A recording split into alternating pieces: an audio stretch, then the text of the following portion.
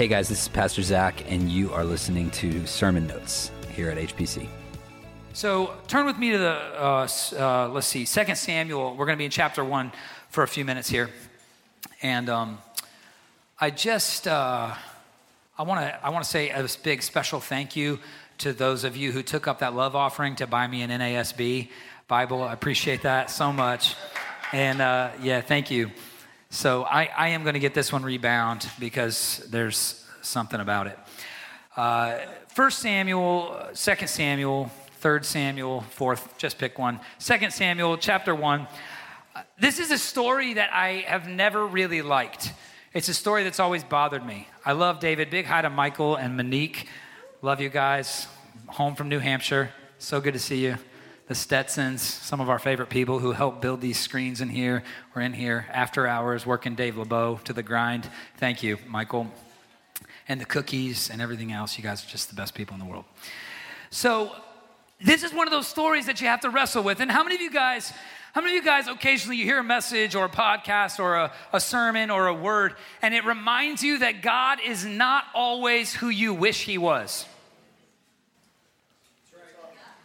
Anybody? Everybody's like, nah, God's exactly who I want him to be. No, he always does it just right. Good answer, because you know he's listening, right? But if we're honest with ourselves, we've got to be willing to admit that sometimes we get chaffed and checked and challenged and any other CH word that goes against the grain about God not being exactly who we thought he was up until that point. Or maybe we knew he was something different, but we kept wishing we were wrong. And so the Lord in his mercy and his goodness says, actually, no, I still am this guy. And this is one of those stories. It's like a Shakespearean tragedy where like too many people are dying and you're like, what's happening here? If you follow David and Saul's story up to this point, David has spent the last several years running from Saul for his life, okay? This wasn't a game of tag. This was a game of there's a reward out for your head. I want you dead, and I'm not going to stop until you are. And Saul is pursuing David through the woods, through the fields, in and out of caves and mountains and valleys and everywhere else, and to a point where David actually has to go live among the Philistines for a minute because he's not safe in his homeland. So as Saul is doing this, we come upon the second book of Samuel here, and chapter 1, Saul finally dies in a battle against the Amalekites. And just when you think David is going to be like, oh, phew, thank God this is over. Just when you think David is going to be like, oh, like well, I can sleep at night, finally. That's not at all what happens. So let's begin reading here in chapter 1. It says, now it came about after the death of Saul, when David had returned from the slaughter of the Amalekites, that David remained 2 days in Ziklag.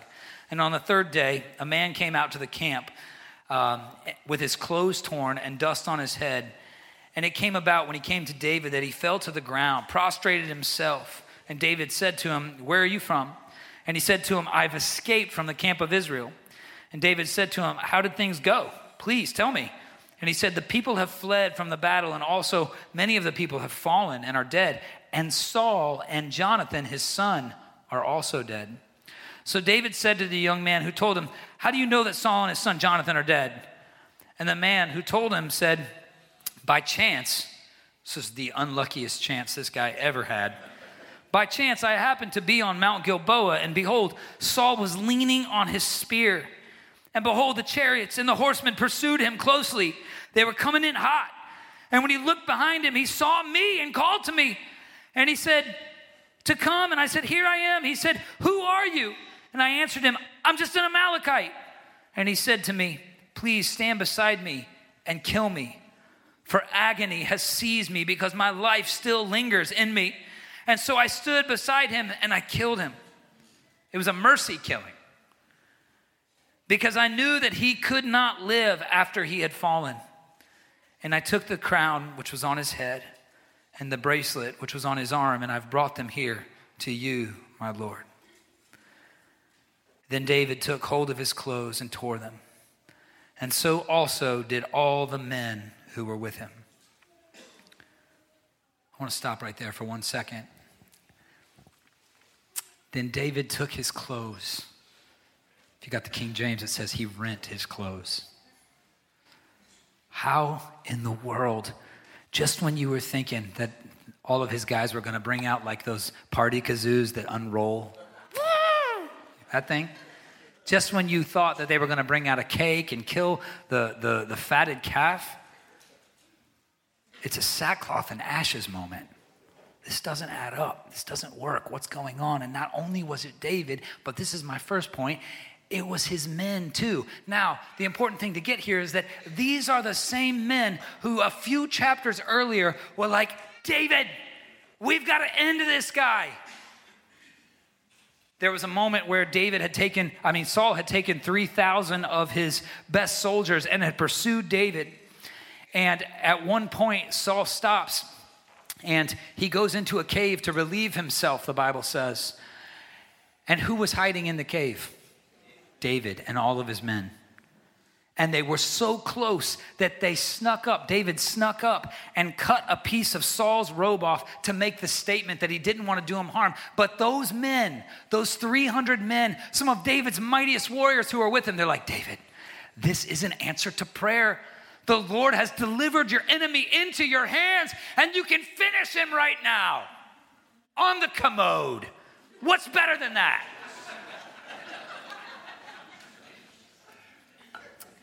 And David says this line. He says, are you crazy? I'm not going to lay a finger on the Lord's anointed. I'm not going to lay a finger. Are you kidding? No, not only am I not, none of you are going to do it either. Do not touch this man. He's anointed of the Lord. So he goes up and he tears a little piece off of his robe. And he actually feels guilty about it later. I love it. David, my guy. And he does so to prove a point to Saul and says, Saul, later on when they're like on separate hillsides and there's a valley between them, he calls out, hey, I could have killed you and I didn't, my Lord. I'm not here to harm you. I don't want to do you in. And a couple chapters later in 1 Samuel 26, same sort of thing happens. David and his men are out hiding from Saul and they watch them from the woods. They watch them go to sleep. And Saul sleeps in the middle with his right-hand guy, and the soldiers, the army, another 3,000 men are sleeping concentrically encircled around him. And here comes David and Abishai tiptoeing through these snoring soldiers. And they get all the way up just close enough to actually take Saul's spear and his water jug. I preached a message on it a while back. But the point is this. Abishai and his right-hand guys, David's guys, they're like, David, this is it. You had a momentary insanity back in that cave, but now you're actually going to kill him, right? Because we're living our lives. We're becoming old men trying to protect you from this guy who's out to kill you and won't stop until he does. So you're going to kill him, right? And if you're not, you're going to let us do it, right? And David's like, we will never touch the Lord's anointed. We will not harm a hair on his head. We'll take his spear, which I think David may have had even a little PTSD because it might have been the same spear that was stuck in the wall right next to him. And he was trying to kill him. So I'm going to take this spear. He's pretty good aim with that javelin. And he actually says this. He says, if the Lord wants him dead, then let the Lord strike him down himself. He may die on the battlefield. He may die by the sword, but he will not die by my hand. So here's David's interactions with his men, right? In these chapters leading up, David's men are strategizing around him. They're planning an attack. They're like, how are we going to do it? Are we going to do it in the middle of the night? Are we going to try to poison his tea? Are we going to send somebody in undercover to assassinate him? What are we going to do? But David, by the time Saul dies, David had led his people in such a way that it was not just David who tore his clothes, but all his men did too. What does that say about him? If you're writing things down, write this down. Dishonor is a disease we were born with. Dishonor is a disease we were born with. It's not something you have to catch. It's something that you have from birth. An inability to recognize the value in something. Dishonor is a disease we were born with. You don't have to work on it. You don't have to hone it. You're just good at it already. But honor, saints, honor changes culture. Honor changes culture. David honoring the anointing of the Lord on Saul shifted the culture of the men who followed him. And by the time this chapter was closed, we see men who just a few chapters earlier wanted him dead are now in sackcloth and ashes, mourning and fasting over the loss of that same man. Human nature, saints, will always seek to defeat its adversaries. I don't have to prove that to you. I don't have to try to research that. You know it because it's you. Human nature will always seek to defeat its adversaries, but anointing defends anointing. Anointing defends anointing. You see, when we're in circles of people who reinforce that broken nature, we must then become the leaders. We must then become the Davids who build reason around the counterculture we're establishing. You don't need to build reason or to justify the dog eat dog thing. That's instinctive. It's instinctual. It's inside us. They're like, hey, this guy's out for me. If I kill him first, then I can sleep tonight. Hey, this guy's my biggest business competitor. If I plan a marketing strategy or a campaign that I throw a little mud at him and I give myself a little boost at the same time, hey, it's a win-win-win for me because he loses. And saints, the thing that I want to point out here, the thing that I think is so important is that I would be kidding myself if I was to think that most of us, the vast majority of us, spend the vast majority of our time in those circles of people. The ones who reinforce that broken nature. The men who, even in their love for us and in their pursuit of our best interest, the ones who protect us are oftentimes the ones who are saying, finish him. Finish him. Put this guy, he's spiraling, David. He's insane. Finish him. That's another one of the whys for the greenhouse movement here. Because we need Davids. We need Davids. You're not going to be a David every day. There will be days that you're the David everybody needs. And then there will be days that you need a David more than anybody else. Someone who will build reason with you, who will bring you back to the Word and remind you of what it is that the Father says about this. Remind you of the Father's heart on this. Remind you that it's not worth holding this offense or this grudge or this bitterness. It's not worth poisoning and polluting your life and your calling and your family and your marriage to hang on to this thing. We need Davids who will build reason around what the Father wants, who will build reason around the counterculture that we are establishing. Because see, without Davids, we build reason around a baptized version of defeating our adversaries. We just whitewash it, just dip it, and I'm going to speak Christianese about it. I'm going to quote a little scripture. I'm going to talk about how long I've been a Christian. This isn't my first rodeo. I know how this goes. That's everybody's favorite line to me because I'm young.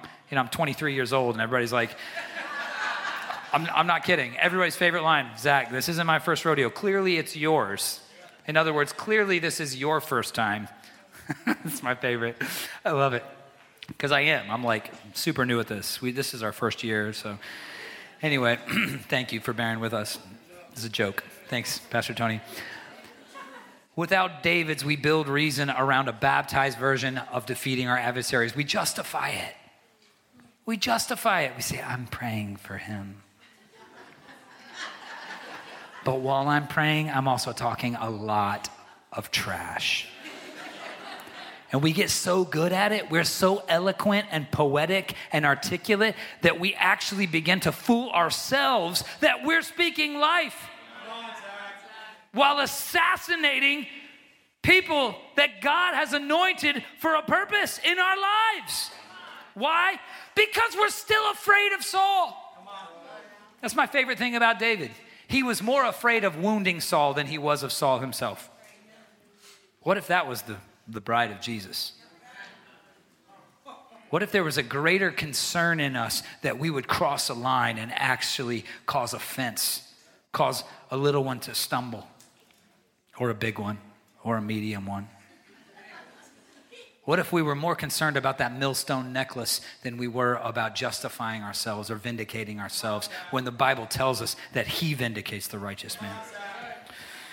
Oh, my Lord, help us. But then it gets real. So David took hold of his clothes and tore them, and so did all the men who were with him. Let's keep reading in verse 12. They mourned and they wept and they fasted until evening for Saul and his son Jonathan and for the people of the Lord and for the house of Israel because they had fallen by the sword. And verse 13 says, David turns to the young man who told him, the guy who brought this news, and he says, where are you from? And he answered, I'm the son of an alien, a stranger, an Amalekite. And David said to him this line, watch this. How is it you were not afraid to stretch out your hand to destroy the Lord's anointed?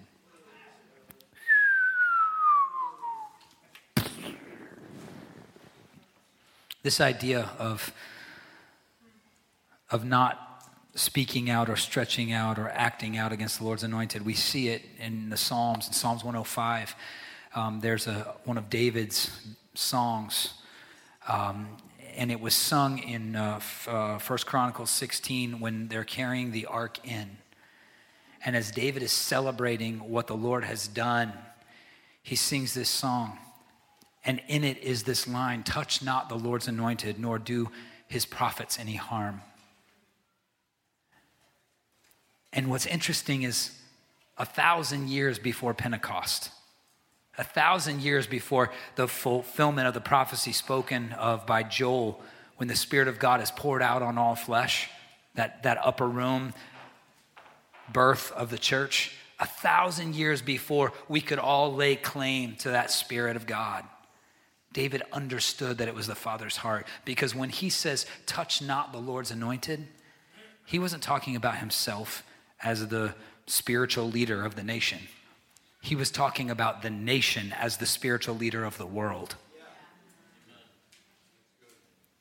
So what I'm telling you today is that I am the anointed one.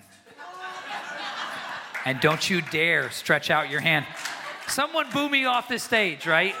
There it is. You guys are way better at that than the first service. I think for too long, we have read lines like this, touch not the Lord's anointed. And we say it, we quote it in King James because it's a little more, it's more gravitas. It's more like, because I'm saying this in King James, it has weight to it. Touch not the Lord's anointed, and that means don't challenge your spiritual leaders. Don't offer a correction or a rebuke to your church leaders. You just have to accept whatever it is. And saints, my biggest issue with that is we have chosen this path because it's less work for us, for all of us. It's less work for the people of God to just accept whatever their spiritual leader says as the gospel. That's what they said. That's what they told us to do this. They said to do that. They did this. And so instead of having to walk by the Spirit and not by the flesh, because when we're walking in the Spirit, we ought to be discerning. We ought to be sensitive to what the Holy Spirit's revealing to us, because guess what? Up here, there's anointing for leadership. Absolutely.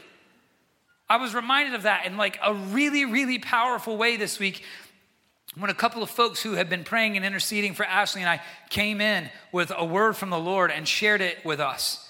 And it was so powerful and so moving, because I believe that we are in a season right now where we have to get this right. I'm not preaching this word today because I feel like personally that people are coming against me. Thank God. I don't have to defend myself like that. But what I am preaching on this today is because I'm sensing that the enemy is on the offensive with confusion and chaos and dysfunction in the body.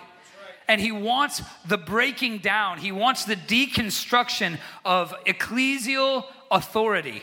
He wants a breakdown where the gifts of the Spirit are no longer acknowledged as part of the anointing, as part of the hand of God, but it's just this leveling of the field. That's not at all what this means. There's a truth here that we've got to get a hold of. But when David says, "How were you not afraid?" It's because he understood two things. Number one, he understood that the most important thing about a man's life is the hand of God upon him. The most important thing about a man's life is the hand of God upon him. We got to get this. We got to get this. Yeah, is he trying to kill me? Yes. Is he chasing me? Yes. Has he run me out of my own country? Yes. Is he lying about me, accusing me of things? Yes. But the most important thing about Saul is that the hand of God is upon him. Tragically, we can acknowledge someone's anointing or someone's calling or the hand of God, but as soon as they act out in the flesh, as soon as they lose their grip on their discernment and their sensitivity and their walking in the Spirit, as soon as that starts to go, the threat they pose to us eclipses whatever God was doing. God didn't stop doing that just because they did something to offend you.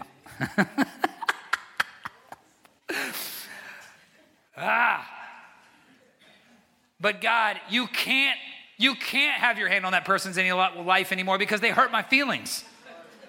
Isn't that just immediately the litmus test of whether or not God is moving in somebody? Of whether or not they offended me? Oh my God, if the bride would put her big girl pants on. I'm a big kid now, bum bum. It drives me nuts. Because we choose blindness to the fact that God is still doing something. So number one, the most important thing about a man's life is the hand of God upon him. And number two, because the Father operates in the kairos and not the chronos, we can't always determine when the grace lifts and the Spirit shifts. Has anybody in here heard teaching on the chronos and the kairos time? A couple of people? Okay. So it's going to be a review for a couple of folks in here. But there are two Greek words for time, and they're both translated most often in our Bibles as time, or some version of that word. But we have trouble telling the difference. And these two Greek words have very different meanings. You see, chronos is kind of like what you might see on a watch, like a chronograph, and it means like the literal, physical, natural time that is kept by hands on a clock, by revolutions of the earth around the sun and the moon around the earth, calendars and clocks and that sort of thing.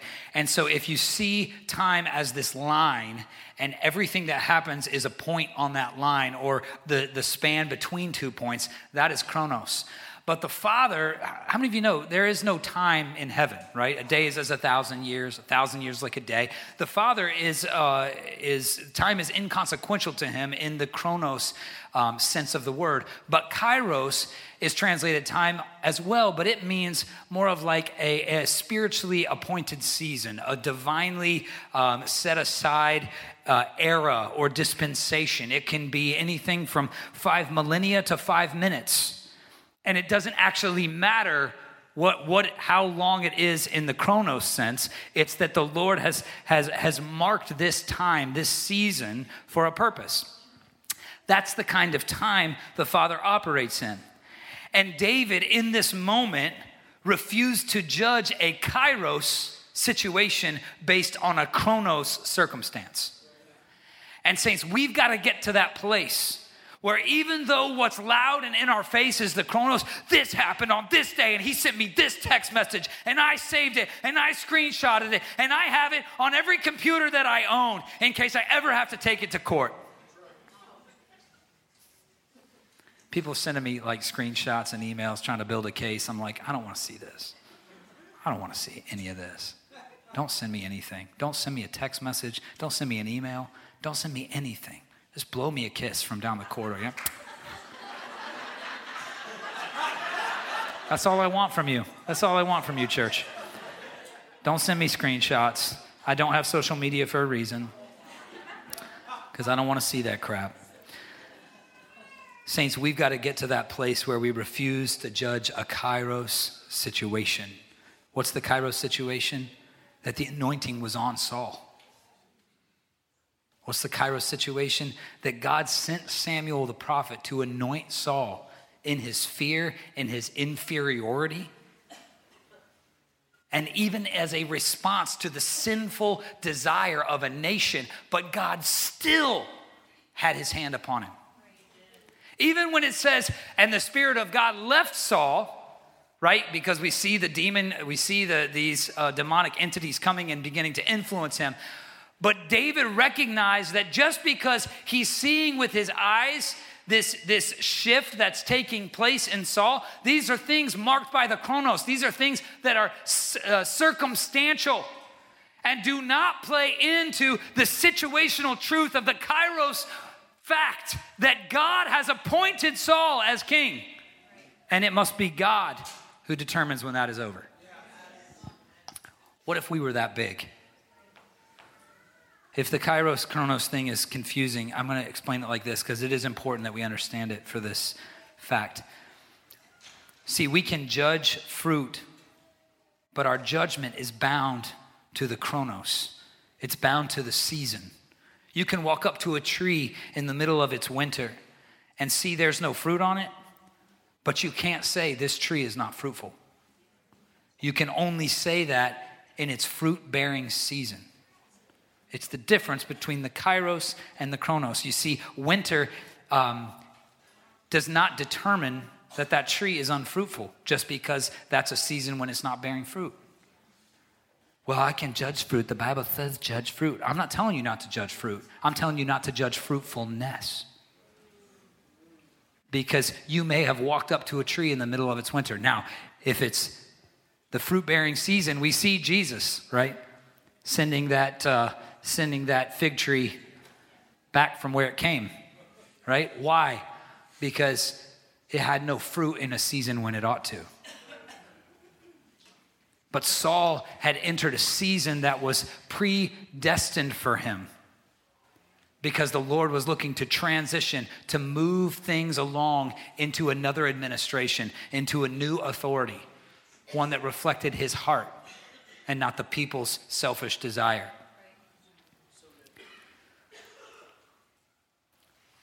So I want to close here. If you keep reading, he says, David calls to one of his young men in verse 15 and he says, hey, you see that guy? Go cut him down.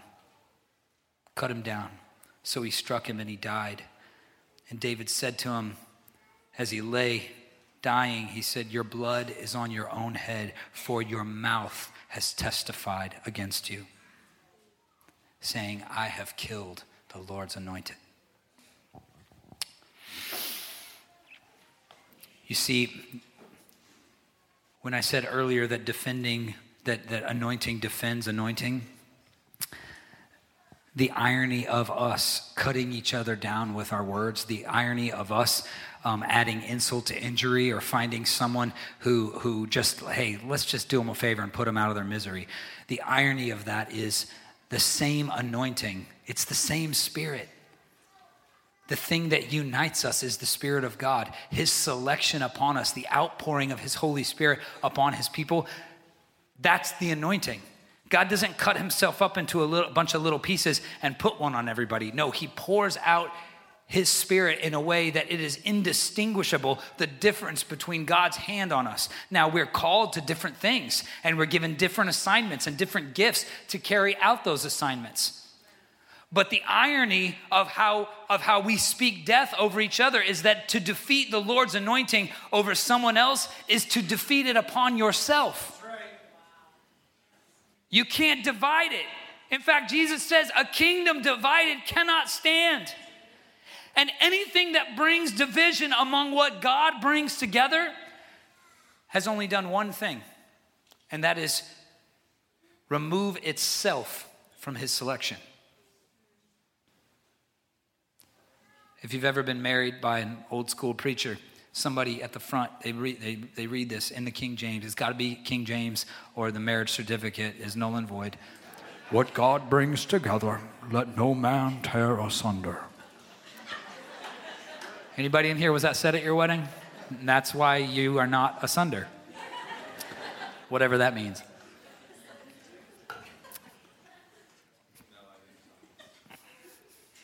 We'll be renewing vows for anybody that didn't receive that after church today. We could do it like the Moonies and just marry like 500 couples at a time. No, just maybe not. Okay, not today, Satan. But the deal is this. The deal is that when God provides a measure of his Spirit for the sake of unity, we have no power over that except for how it affects us.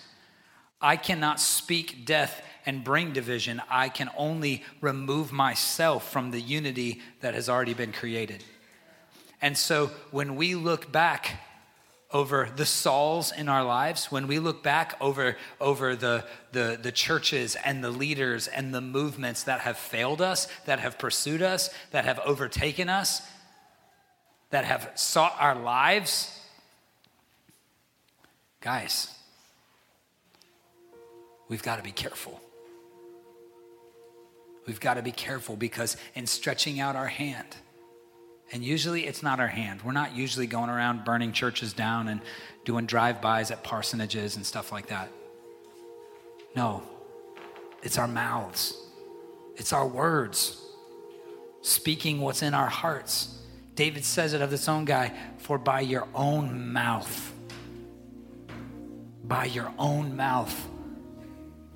you have cursed yourself. You've testified against yourself. Anything that brings division among what God brings together has only removed itself from the equation.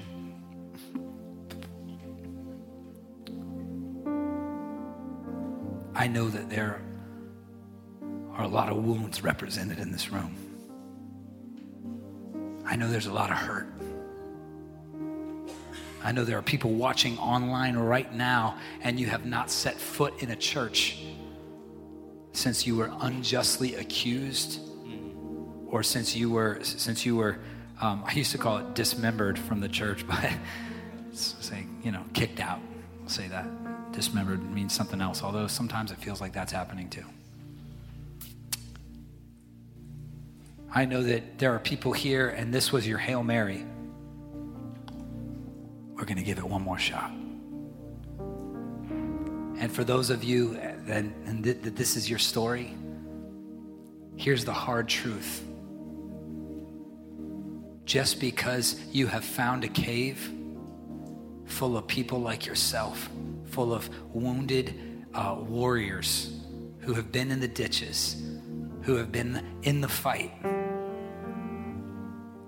does not mean that this is a cave in which you can kill Saul the first chance you get. Honor changes culture. And the church is desperate for a change. See, even the way that we talk about the old things, and I got to be careful because I'm this guy. You'll hear me say it up here. You'll hear me talk about something like, oh, that's the old way. But we say it with this sort of disgust, like out with the old, in with the new. When even Jesus says, I didn't come to abolish the law. What? But the law is what's about to put you on the cross, Jesus. I didn't come to abolish the law, but to fulfill it. You see, the Lord isn't drawing a line in the sand every so many years or so many decades or so many generations and say, that didn't work, let's start over. Maybe with Noah, but even still, he preserved Noah. His anointing was carried through that storm, that season, and across that threshold. And saints, my greatest concern is that for anyone in this room, and every one of you who has called on the name of Jesus, you have invited the Holy Spirit to come and live in your life, to lead you, to guide you. That does not insulate us from being wounded by other believers. Somebody can just say amen to that, because it's just true, right? That's just true. It doesn't insulate us. It doesn't mean that we'll never be hurt any more than it meant for Jesus. What it does mean, though, it means that we have something to protect. And we have something to guard. And the number one way we guard it is with our words, in speaking life. And looking back at the one who's pursued us. And looking from this hill across the valley and over to that hill and saying, I love you. I love you. And I'm not just praying imprecatory prayers for you behind your back. I love you. And I want life for you. And I want to see you restored to whatever glory God has for you in this season. Whatever's happened along the way, I'm not carrying that. I'm not carrying that. I don't need to make a statement. I don't need to prove a point. What I need to do is I need to be a church that sees the anointing on people's lives. I need to be a church. I need to be a bride. I need to be a son or a daughter who can look at people without being blinded by how it's affected my flesh, the inconvenience or the discomfort that it's brought me, the assassination of my reputation that's happened along the way. Would you stand with me, saints?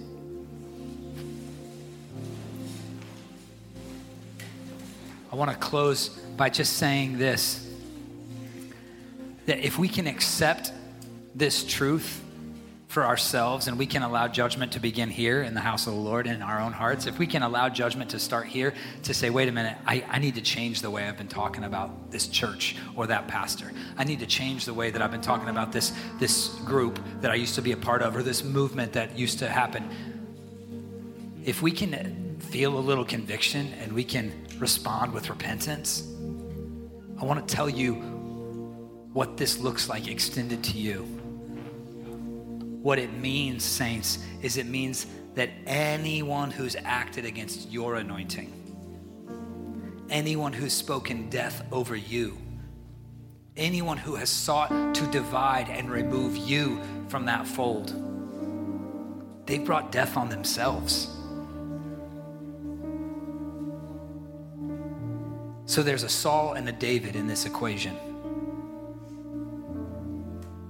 And Saul, who should have acknowledged that anointing on David's life, who shouldn't have felt threatened by it, but honored that he would be his predecessor. Yeah. Should have felt honored to be a father figure for a young man who was rejected by his own father, who should have felt honored to warm up a seat that a young man was going to take and pass on to the King of Kings and the Lord of Lords who would rule on it forever. But instead of that, no. All he could feel was inferiority. All he could do was act out of his own envy. I don't want to be that guy. I want to be the David who, in spite of all of that, still sees the anointing. Still sees the hand of God as the most important part about that ministry, about that life, about that pastor, about that church. I think back on, writing this was so convicting to me because, there have been seasons where, I'm just reminded like, hey, oh, brother, you don't want to hear what that pastor's been saying about you. You're right. So don't tell me. Oh, you don't want, I went to this church. You can't believe what they're saying about King's Academy. Yes, I can. We're all broken. If I'm not on guard, I'll be saying it. We've got to guard not just ourselves, but each other. Yeah. Yes. We've got to speak life over each other. We've got to be willing to acknowledge that just because something's finished in its usefulness to you doesn't mean that God has ended a Kairos season over that thing. Yes, sir. And when a bride rises up with that boldness and that conviction, culture will change. Yes, sir. So Lord, we thank you this morning. We thank you for Jesus. We thank you for the cross. And we thank you, Lord, that we come in under this identity as your sons and daughters. I thank you, Lord, that as Jesus was accused and beaten and mocked and ridiculed and chased for his very life, God, I thank you that all the way to the cross, he was pleading for their forgiveness. He was pleading not that they would stop being so annoying and disruptive to him and his ministry, but that they would be forgiven by you, Father. God, I pray that that spirit would settle into the deep places in us. Lord, I pray that our eyes would be open to acknowledge the fact that your spirit is your anointing.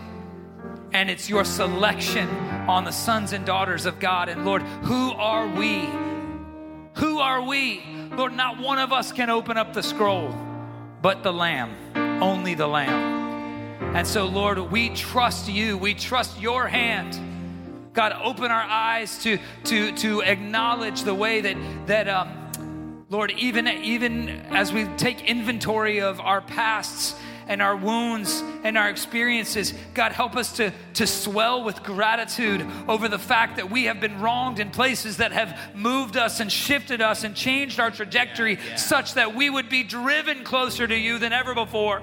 God, I thank you that in the caves that David was chased into and hid in by Saul, that each cave, each place, each dark depth was an opportunity for him to be driven closer to you and more intimate with you. And God, may it be said of us today, may we be the ones who take on that burden of acknowledging and seeing and honoring your anointing, even when it hurts, just like you did. In Jesus' name, amen. Amen. Hey, God bless you guys. Have the best day of your lives. Go in peace. This is Pastor Zac, and you've been listening to HPC Sermon Notes. Love you guys. God bless you, and have the best day of your life.